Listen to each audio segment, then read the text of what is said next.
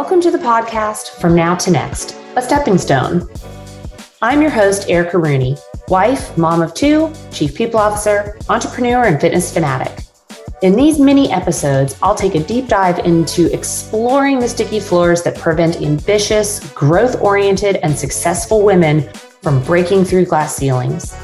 We'll cover topics that are particularly impactful to women, such as imposter syndrome, perfectionism, working like you don't have kids and parenting like you don't have a job, systemic issues such as racism, sexism, and ageism, toxic behaviors, high-functioning anxiety, and more. I'll explore why these things affect women and provide you with practical, proven, and purposeful steps to clean up that sticky floor and take you from your now to your next.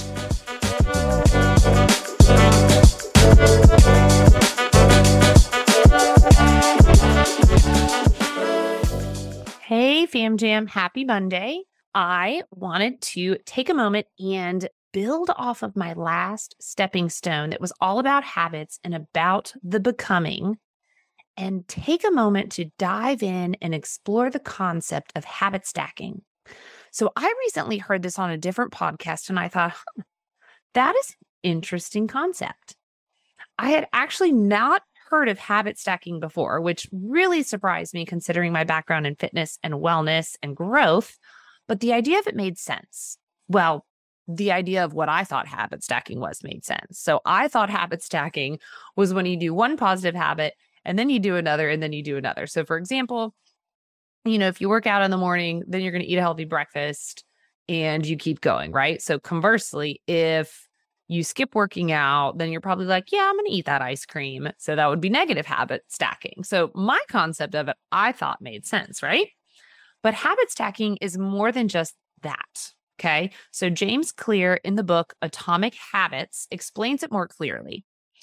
It is a special form of what he calls implementation intention, meaning that rather than you pairing your new habit with a certain time and location, for example, I will work out after lunch, it's very abstract, you come up with one that is more intentional. So the exact formula is after insert current habit here, I will insert new habit. So for example, one that I'm using right now in my life is after my workout session, I will stretch for 5 minutes. Y'all, I'm terrible at stretching. I think I've said this in a few podcasts already. It's something I never get to, but I'm going to try habit stacking. So the key here is taking my desired behavior and tying it to something I'm already doing. I've got the workout portion of it down, not so much stretching. From there, I can continue to stack habits on top of that. So the next portion of my formula might look like this. After I stretch, I will shower. So I know that's a super basic one, but I often get so busy, I jump right into work that I skip the shower. And then it might move into after I shower, I will write my gratitude list, and so on and so on and so on. Now you could do this for your entire day if you wanted to. What you are doing is taking advantage of the momentum that is coming from one positive habit or behavior and rolling it into the next. So I like to think of a tiny snowball that's rolling down the hill, gradually getting larger and larger with more and more snow until it is the size of a boulder, right? Think of How the Grinch Stole Christmas. That's automatically where my brain goes. But you can also implement habit stacks for different situations that you might encounter throughout the day. So for example, when I park at the grocery store, I always look for the spot farthest away so I can get more steps in. Or when I go out to eat and I know that I want to make a healthy choice, I look at the menu ahead of time so that when I'm in the restaurant, I don't have to smell the delicious mashed potatoes and make an emotional decision. I come in prepared and I already know what I want. So that type of habit stacking is all about when a certain thing occurs. So what is different from the basic habit to habit stacking? And to understand this, you really have to understand the science of a habit. So a habit has 4 pieces. It has the cue, the craving, a response, and a reward. The cue could be something as simple as your iWatch buzzing on your wrist. The craving is then your curiosity to check that message. Was it from your husband? Was it from your boss? You got to know. The unknowing is killing you. So then you have the response. You grab your phone and you look to see what it is.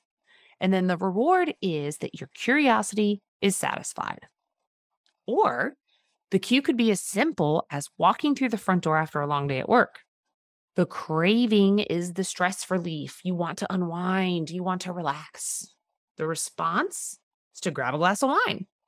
The reward is that dopamine hit and that serotonin release from the glass of wine that makes you feel instantly relaxed.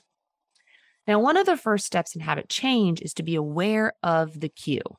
If you want to quit being attached to your phone, turn off your notifications, cue stopped. Now you are being pulled to your phone every time you get the message or a notification because you've got it turned off. But what about if you can't stop the cue? You've got to come home from work every day, right? But instead, you need to recognize the craving. So in cases like this, you're looking for the stress relief. You are looking for, how can I get that instantaneous stress relief that the wine gives me that I talked about earlier? So a great way to change this habit, instead of reaching for a glass of wine, is to follow these golden rules. Number 1, remove the cue if possible. But if you can't remove the cue, remove the response. In this case, probably super easy. Remove the wine from the fridge. It's gone, right? The second rule is to make it unattractive. Maybe the only wine in the house that you have is some hot Chardonnay. Ugh, can you say gross? The third rule is make it difficult. Even better, don't keep that wine in the house, right? Number 4, make it unsatisfying. And again, can you say hot Chardonnay again? It's disgusting. Now, on the flip side, if you want to create a good habit, you've got to do the opposite. So number 1, add the cue. Maybe you want to drink more water after work. It could be as simple as setting a glass out on the counter when you walk in so you see it. Number 2, you want to make it attractive. Maybe you prepare nice flavored water ahead of time before work so it's chilled and ready when you get home. Number 3, make it easy. Again, it's in the fridge. All you got to do is open the door and grab it. Number 4, make it satisfying. So maybe take that water, sit down on the porch, kick your feet up with a good book, and just take 10 minutes for you. So I have always been fascinated by good habits and bad habits, why people do what they do and why they don't do what they should. So for example, why do we order the chicken and waffles and we skip the salad at a restaurant when we've said time and time again we want to make healthier choices? As human beings, we know deep down the choice we want to make, yet we choose the chicken and waffles. It all comes down to habits. Now, in my last stepping stone, I talk about the importance of digging down and identifying who it is you want to be. This is one of the most critical steps. You have to be aware of those wants and desires, and you have to be drawn to the why. Why do you want to be a healthier person? Is it because you want to be able to get up and down off the floor and play with your kids? Or do you want to be able to go on a 5-mile hike with your partner? Maybe you're just embarrassed of being out of breath by walking up the flight of stairs, okay? Whatever it is, your awareness of the why and your attention to the cue is what can ultimately be the force of change. Motivation wears off, the best of intentions wear thin, and self-control is limited. But when you connect to the why, when you bring awareness to the cue, you can start to put into place small changes that are super effective in habit changing. So one of my nasty habits that I'm going to share with you is I stay up way too late swiping through social media after I put my kids to bed. I literally can end up wasting a half an hour to an hour at night. And I tell myself, oh, I'm going to put my phone down when I'm tired. It's a crock. Okay. So I've been putting some thought into it and I've mapped it out. The cue for me is climbing into bed. Can't change it, right? Got to go to sleep. The craving is relaxation and quiet time to myself. And I need that. The response right now, you guys know it. I said it. It's the social media.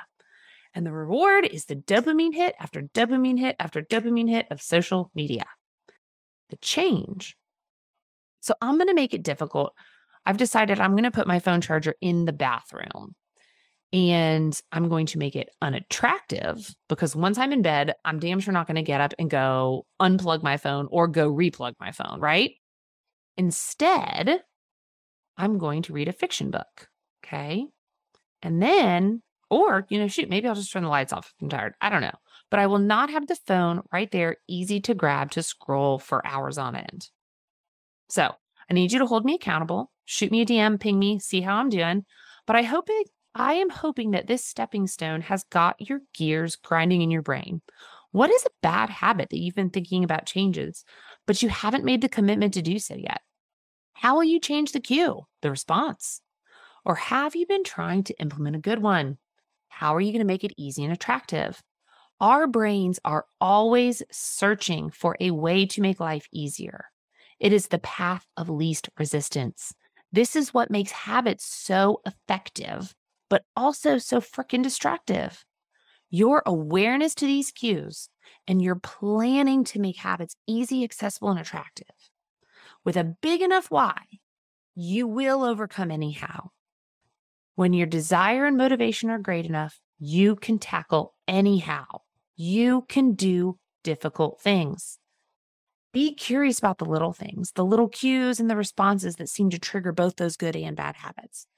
And I invite you to take a pause, take a moment, explore what those cues and responses are for you, how you feel about them, and make a decision if they serve you or if they need to be shown to the door. So this is your one marvelous and messy life. Don't be afraid to take marvelous and messy action. Take those habits, stack them up, and get started.